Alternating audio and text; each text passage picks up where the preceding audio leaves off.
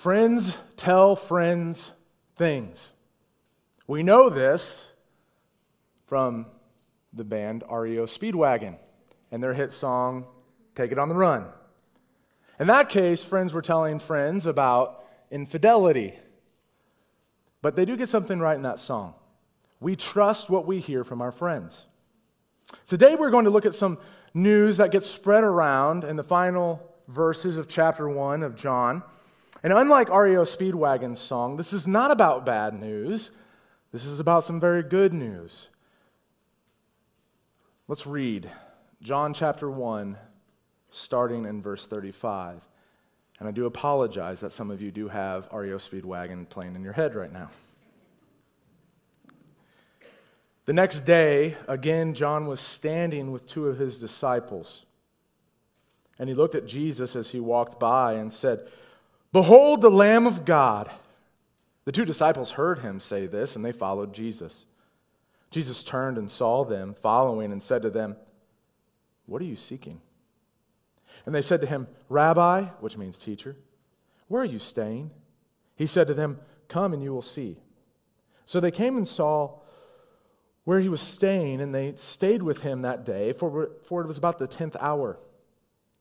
One of the two had heard John speak and followed Jesus was Andrew, Simon Peter's brother. He first found his own brother, Simon, and said to him, "We have found the Messiah," which means Christ. He brought him to Jesus. Jesus looked at him and said, "So you are the Simon, the son of John. You shall be called Cephas," which means Peter. The next day, Jesus decided to go to Galilee. He found Philip and said to him, "Follow me." Now Philip was from Bethsaida, the city of Andrew and Peter. Philip found Nathanael and said to him, "We have found him of whom Moses in the law and also the prophets wrote, Jesus of Nazareth, the son of Joseph." Nathanael said to him, "Can anything good come out of Nazareth?" Philip said to him, "Come and see." Jesus saw Nathanael coming toward him and said of him, "Behold an Israelite indeed, in whom there is no deceit." Nathanael said to him, "How do you know me?" Jesus answered him, "Before Philip called you, when you were under the fig tree, I saw you." Nathanael answered him, "Rabbi, you are the Son of God. You are the King of Israel." Jesus answered him, "Because I said to you, I saw you under the fig tree, do you believe? You will see greater things than these." And he said to him, "Truly, truly, I say to you, you will see heaven opened and the angels of God ascending and descending on the Son of Man." That's the word of God. What we read in John chapter 1 is the beginning stages of Christ's ministry, where friends, brothers, and acquaintances share good news with each other concerning the person of Jesus. I love the inquisitiveness of Andrew and the other disciple as they want to figure out, what does this Lamb of God thing mean? And I love the excitement of Philip after he meets Jesus to go and tell Nathanael. I love the awe of these men when they meet Christ. It leads them to do something. The excitement of meeting Jesus leads them to tell others about him. But what about us church folk? What about those who have gathered here at 5700 Homestead Road? Week after week, what do we think about Jesus? Is he just the guy who lived the perfect life for you? Is he just the guy who died on the cross for you? Is he just the guy who rose again? Is he just the guy that you've given your life to? Has he become old hat? Or are you still in awe of him?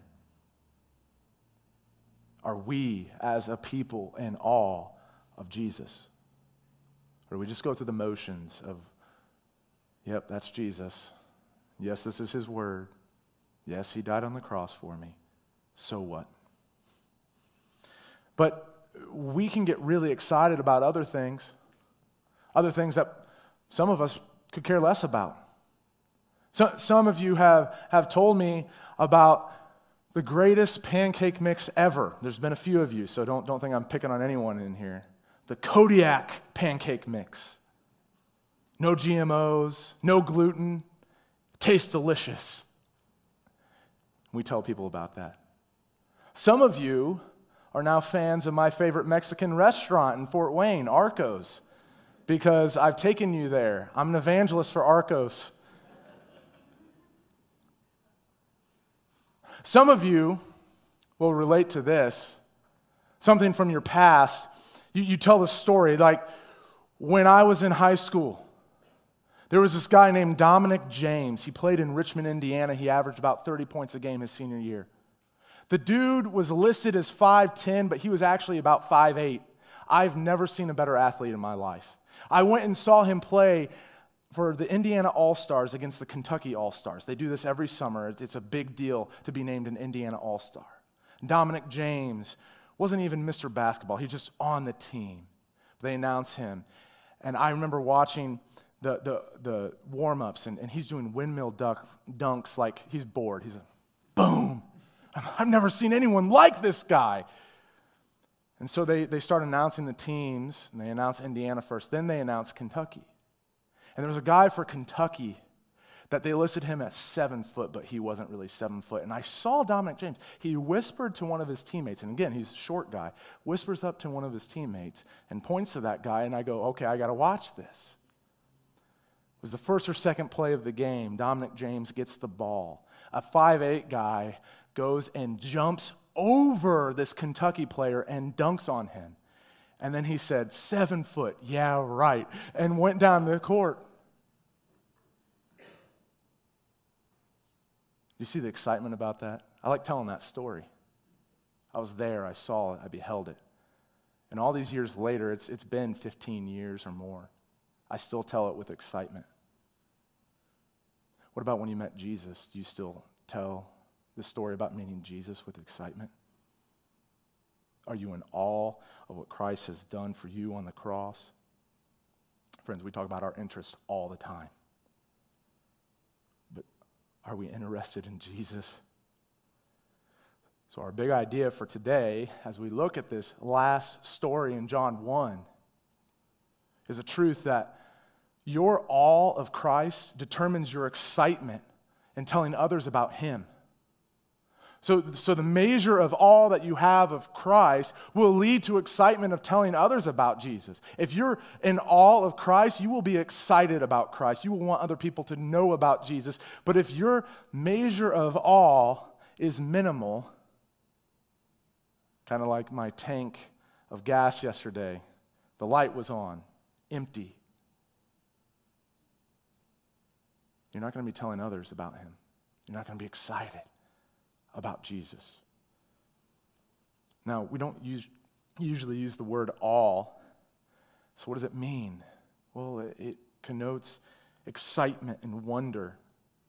It's kind of like the old people who've been married for 50 plus years and still love each other, right? Just like when they first got married. It doesn't mean that they haven't had hard times or hardships, but they still are in awe. Wow, I'm married to the person that I love.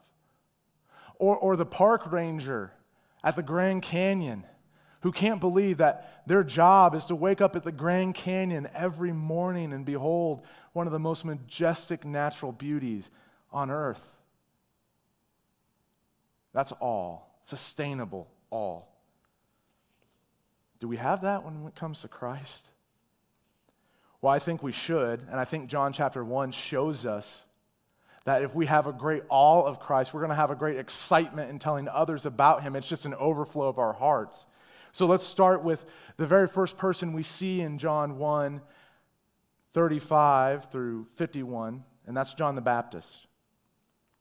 We talked about John the Baptist the last 2 weeks, but here we see John's awe of Christ. This is John the Baptist's awe of Christ.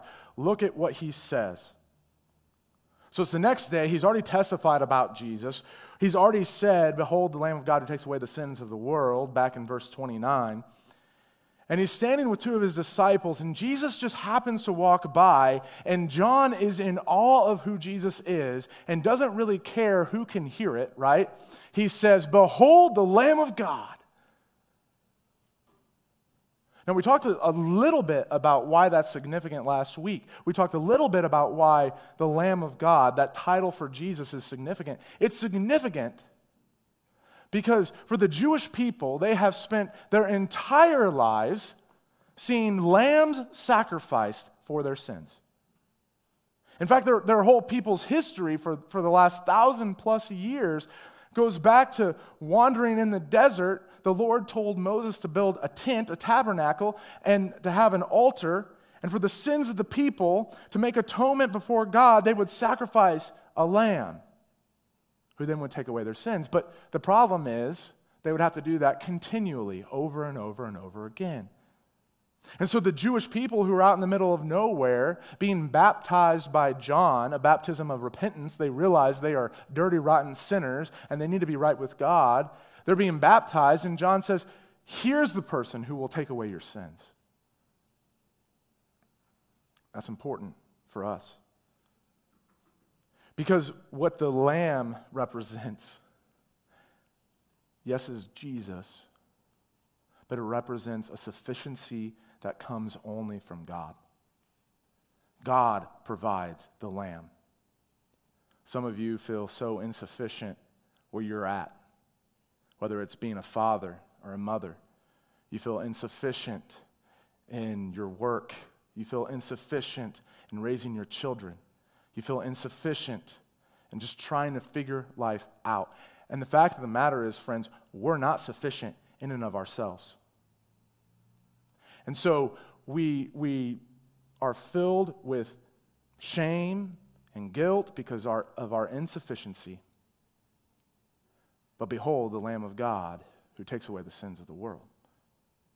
You see, we're not sufficient in and of ourselves to get to God. We're not sufficient in of ourselves to live great lives or let alone perfect lives. But Jesus Christ was sent by God to be the all-sufficient Savior for you and me. And John knew that, and he testifies about that sufficient Savior.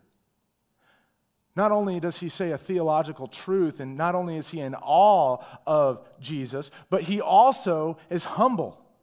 He doesn't care who hears that person right there, behold the Lamb of God who takes away the sins of the world. That is the person that you have salvation in, not in himself.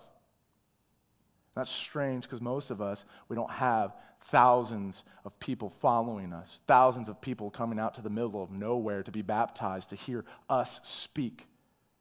But that's John the Baptist. And John the Baptist has two of his disciples, two men who he is very close with, and he doesn't care who gets the glory here. He says, that, right there, that man is the Lamb of God.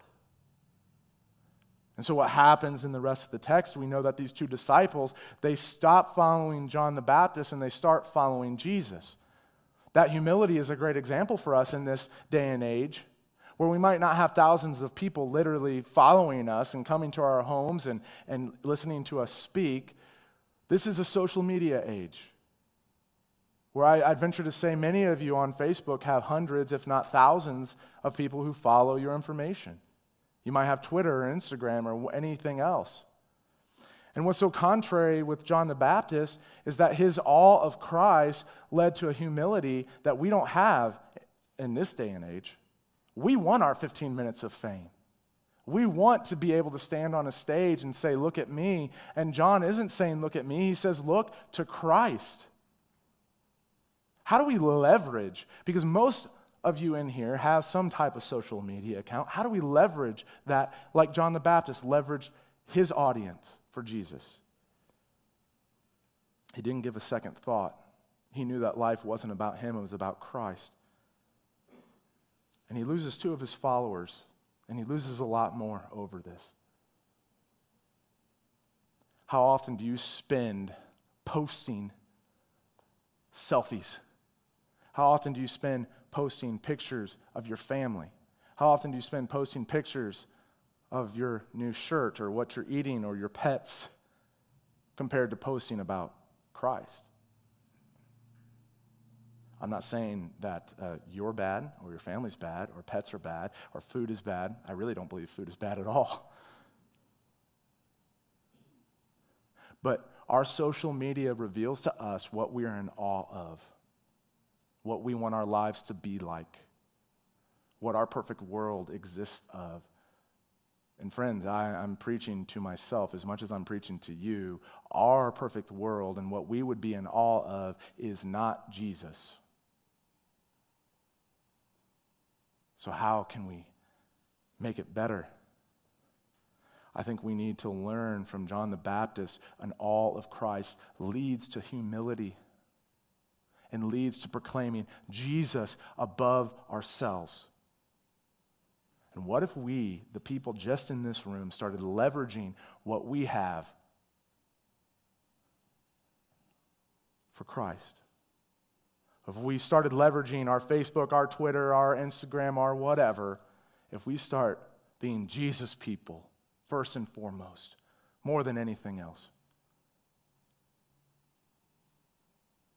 What if? Secondly, we see in this text not just John the Baptist's awe of Christ, but his awe of Christ then leads to Andrew, and this is where it gets confusing, John's awe of Christ. Now, some of you might say, I don't see another John listed. Well, there was 2 disciples, and we know that one of the disciples is named Andrew. I believe that John, the author of this book, starts off where he starts off because that is when he first met Jesus. Okay, that's speculation. That's Chase Ringler studying. It's not in the text, but it's kind of there. Because John never mentions his own name in this at all, except for saying the disciple whom Jesus loved. And Andrew goes and gets his brother, and we know James is one of the first followers of Jesus, James, the brother of John. And so it makes sense that Andrew and John both went and got their brothers. So there's 2 disciples here, nevertheless. One is at least Andrew, and I do believe that the other one is John. And they have an awe of Jesus. They're standing there. They're with the most famous guy in Israel of that day, and he says, "Behold the Lamb of God." And they start following Jesus. And this is kind of funny. I think the Bible can be funny sometimes, all right? And so they start to try to trail Jesus, kind of like ninjas, right? And Jesus, one, is God, so good luck trying to, hide from him. You can't do it. And Jesus just turns around, and he looks at these 2 guys, and these are the first words of Jesus in the whole book of John. He says, "What are you seeking?" What are you seeking? And Andrew and John, they don't really answer what they're seeking. They just say rabbi, which means teacher, so they're being respectful. And they say, "Where are you staying?" AKA, this is going to take a while. And it's the 10th hour. And there's some commentators believe that the 10th hour was 10 a.m. Some commentators believe it was 4 p.m. I think it was later on in the day because I think they spent the night with Jesus. They talked with him and ask him questions. John said that you're the Lamb of God. What does that mean? It was a wonderful night because Andrew is left in awe of Jesus. And so the text tells us that Andrew immediately goes out and he gets his brother. And he says, "Come here. You've got to meet this guy. Come here. Come with me." And I feel bad for Andrew. I am an oldest child, okay? So I have a younger brother named Grant. And Grant was always Chase's brother. And we see Andrew, poor Andrew, he gets introduced. One of the 2 who heard John speak and followed Jesus was Andrew, immediately. Simon Peter's brother. But we have to realize at this point in time, John's writing later on in the 1st century. People knew who Peter was. Peter had already, more than likely, given his life in following Jesus and had planted churches all over the Mediterranean. People didn't necessarily know who Andrew was, but they knew who Peter was. And so immediately, Andrew, this ordinary man, when he meets Jesus, is in awe of Jesus, that his excitement about Christ boils over. He goes to his family. He goes to his brother and brings him to Christ. Do you know what Peter does? Yeah, Peter denies Jesus 3 times. Yeah, Peter's one of Jesus' disciples who he walks on water and falls in. Yeah, we give Peter a hard time. Peter was used by the Lord at Pentecost to bring 3,000 people to his church in one sermon. Peter planted churches all over the Mediterranean Sea. We still talk about Peter today. We don't talk about Andrew as much. But what about the ordinary awe of an ordinary man when he meets Jesus? I look out in this room. I see mostly just ordinary people. Why? Because most people are ordinary, right? But what about the ordinary faithfulness, the ordinary obedience, that if we come and encounter Jesus, we are just faithful and obedient to tell others about him? Do we have family members that we can say, come to Jesus? Come and just see him. Are we ordinary and faithful in that? Well, because of Andrew's ordinary faithfulness, we see his brother, Simon Peter, come to Christ. Now, he's first off called Simon, and we see that Jesus is a guy who likes to give nicknames, okay? And Andrew goes and he says, we found the Messiah. And he brought him to Jesus in verse 42. And Jesus looked at him and said, so you are Simon, the son of John. And we know Andrew has been talking about his brother. My brother needs to hear this. So he goes and he gets him and he brings him back. And then he says, you shall be called Cephas, which means Peter. So talk about confusing, because Simon now has 3 names. Simon, Cephas, and Peter. We know him as Peter. That's the Greek word Petros, which means rock. Cephas is Aramaic. It means rock. The Lord uses him. And if any of you want a nickname, the Rock is a pretty good nickname, right?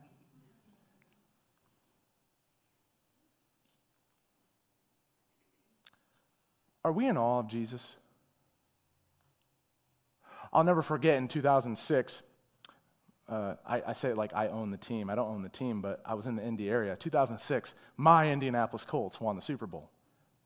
It was technically in 2007, but 2006-2007 season. And I went to a Super Bowl party where most of my friends were there, and we watched the Super Bowl, and they beat, sorry Bears fans, they beat the Bears. I was so excited. I went home, and I watched all the news coverage, and I was just so excited. I'm like, yes, the Colts won the Super Bowl. I stayed up way too late. Then I went to school the next day, and guess what? My friends and I, we all talked about the Colts. We talked about how excited we were that the Colts won the Super Bowl, even though we had all just seen the same game. We all watched the news coverage that night. Like, we all had seen that, yet we couldn't help but talk about the Colts won the Super Bowl. I was calling family members, even my grandma, who's not really a football fan, and telling her, Grandma Sally, the Colts won the Super Bowl. Did you see it? Friends, Jesus is way better than if your team were to win the Super Bowl. Here we are, 16 years later. I'm still excited the Colts won the Super Bowl. Have you known Jesus so long that he's become like a stale cracker? You know those saltines when you need saltines and you eat it and it's stale. It'll make do. Are we in awe of Christ like Andrew is? That he would tell his family members, he'd bring his brother to Jesus? Friends, are we excited about the gospel? Are we excited with the fact that Jesus died on the cross for our sins? And he didn't stay dead, but he rose again. You see, we need to be excited about what Christ has done and excited about who he is, because that's our salvation. But are we excited? So many of us think that the gospel is a one-time thing. Yeah, I believed the gospel of Jesus Christ, now I'm going to just live my life. But the gospel is not a one-time thing. It is the foundation of our faith. That we can't build our house of faith on anything but the solid rock of Jesus Christ and him crucified. I'm so grateful for that. But do we wake up and do we think about that? Do we think about Jesus and who he is? Do we think about what he's done for us and that his mercies are renewed to us each and every morning and his faithfulness is renewed to us each and every morning? That not only has he saved me once and forever from sins, but he saved me today. He is sufficient for me today, and he's sufficient for me tomorrow. And I love the old Gaither song, Because He Lives. I'm about to sing it, but we don't want that. But because he lives, I can face tomorrow. Because he lives, all fear is gone. Do we embrace that gospel truth in our hearts?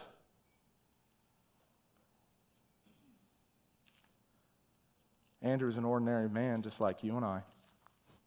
He embraced that truth initially, and we know that for the rest of his life, he embraced that truth. Yeah, there was times where he stumbled. There was times that were hard. When we read in John about the disciples kind of messing up, Andrew's one of those disciples who messes up. Well, we know from church history that he gave his life because he was in awe of Jesus. Church history is littered with normal, ordinary people who are in awe of Jesus and give their lives to follow him. I'm reminded of a woman named Monica. Monica was a believer in Jesus Christ. Her husband was not. And she had a son that maybe you've heard of, Augustine. Augustine was very smart, but very sinful. And Monica prayed and prayed and prayed and prayed and witnessed and shared the gospel with her son, who rejected her over and over and over and over again. And Monica prayed and prayed and prayed, and she's a normal, ordinary person who was in awe of Jesus and believed in the power of the gospel of Jesus Christ. And guess what? One day, her son, Augustine, trusted Christ. He's one of the greatest bishops of the ancient church in North Africa.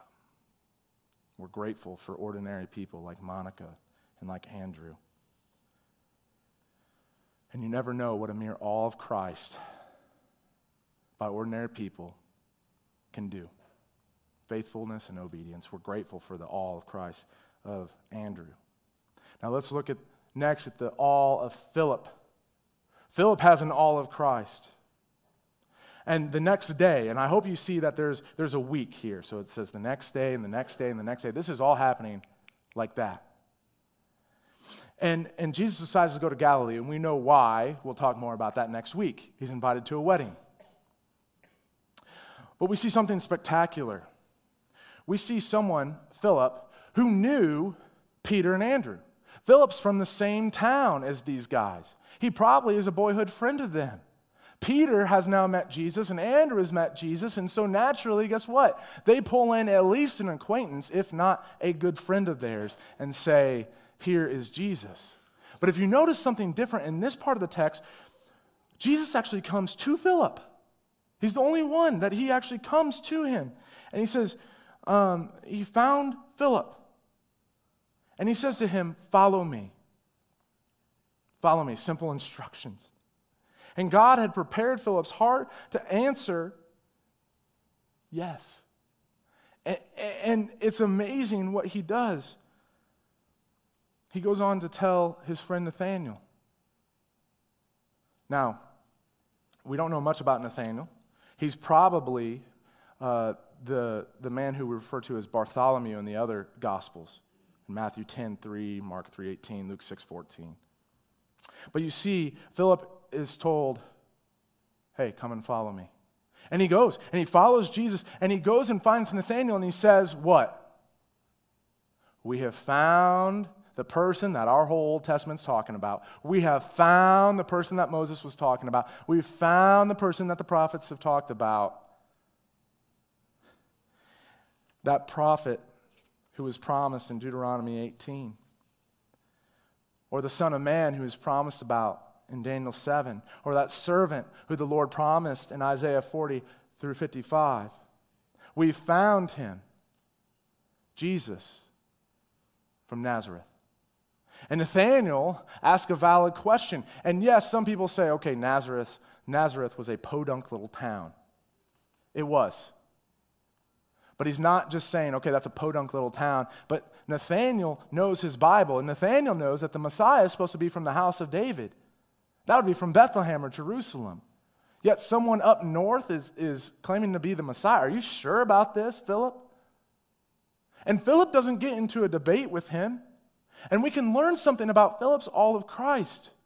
It is Philip's all of Christ and his excitement about him to just be faithful and obedient to tell Nathanael about Jesus that he says, just come and see. Come and see. An invitation.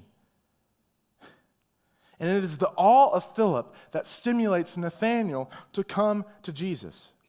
Friends, have you invited anyone to just look at the person of Jesus?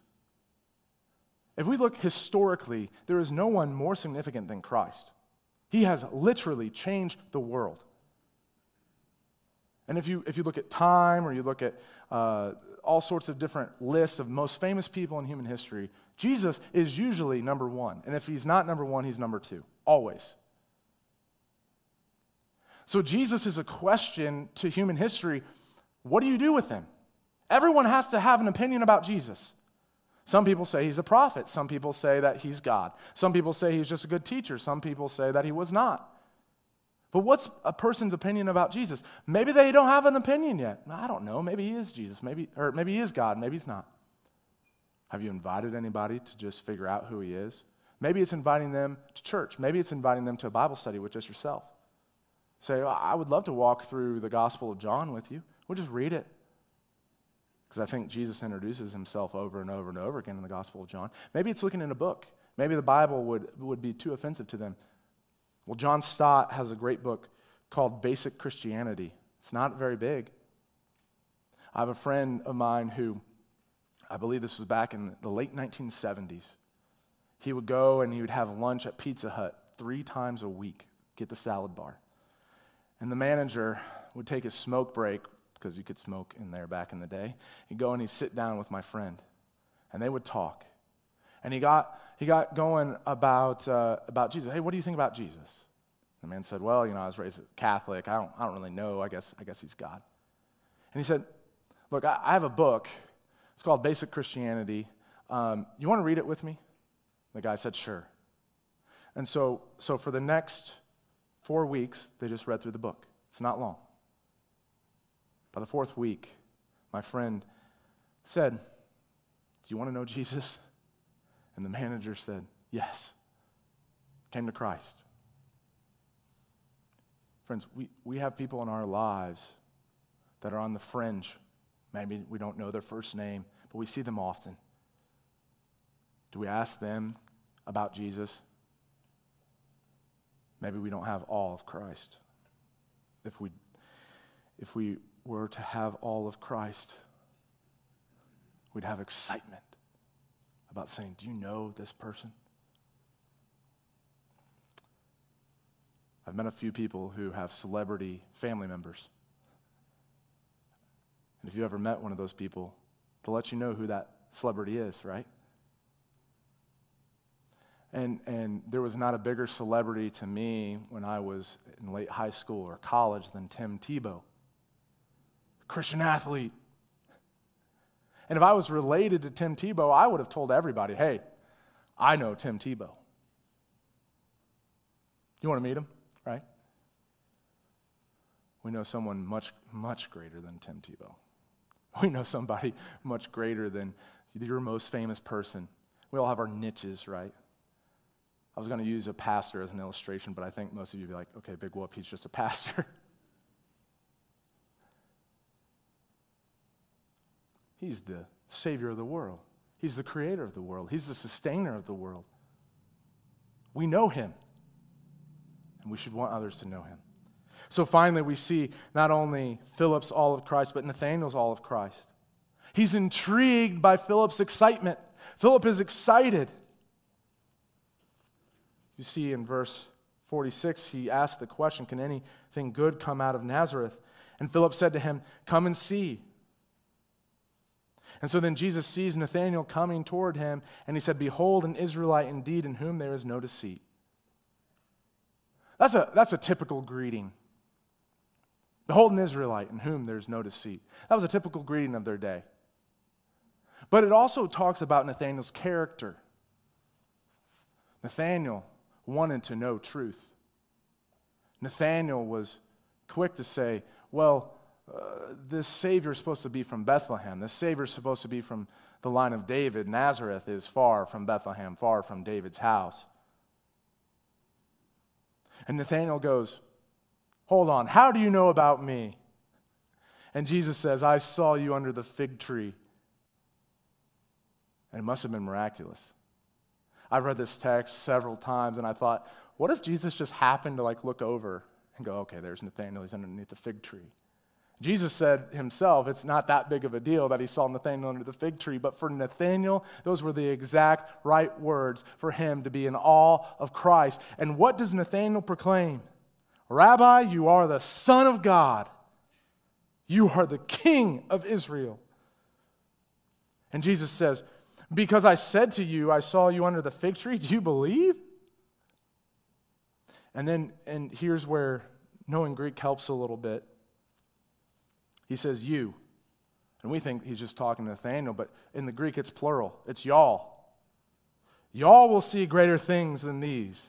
Truly, truly, I say to you all, you will see heaven opened and the angels of God ascending and descending on the Son of Man. What is Jesus talking about?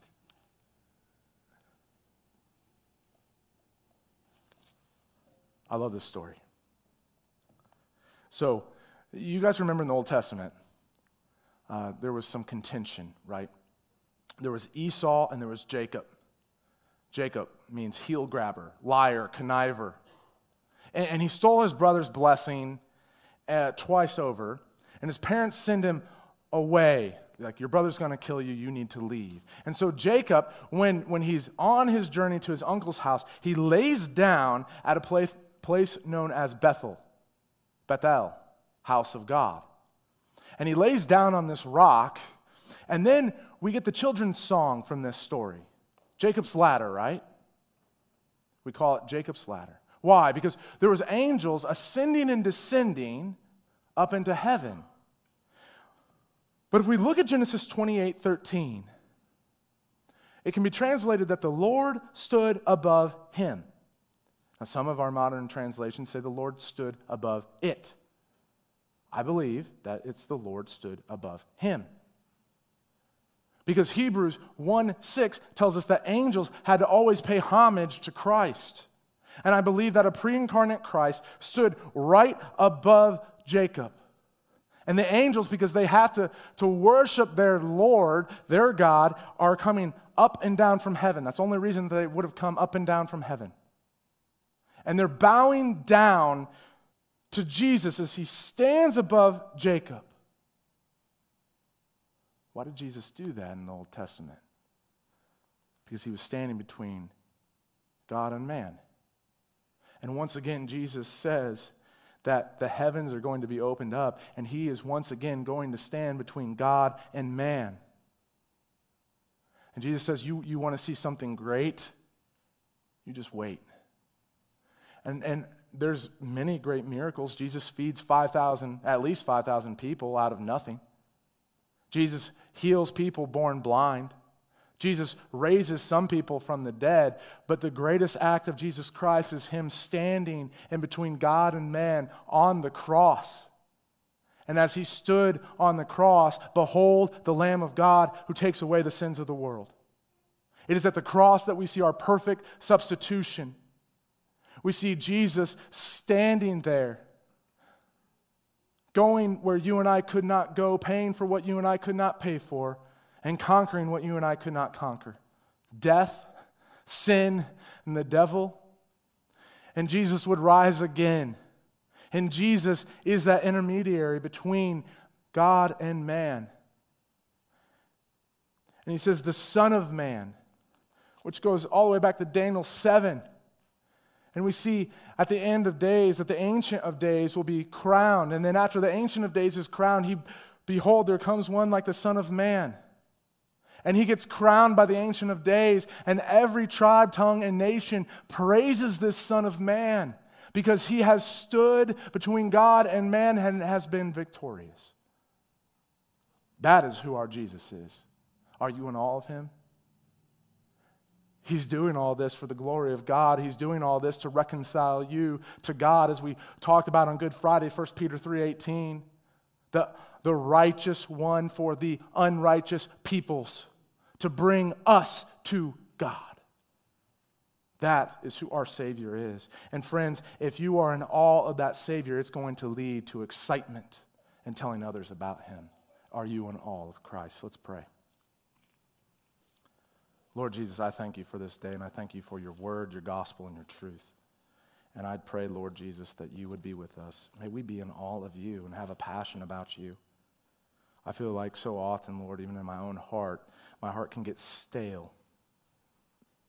I can end up in the doldrums of life, not concerned about you or your word or your gospel.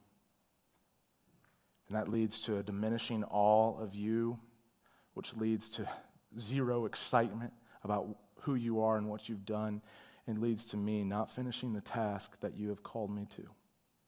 Please forgive me. And Lord, I pray for my friends, my church members, Lord, the people of God who are gathered in this place, Lord. We don't behold you in awe enough. The cross has become old news to us. Lord, may it not be. May it not be so, Lord. May we be in awe of you. We love you. In Jesus' name I pray and thank you. Amen.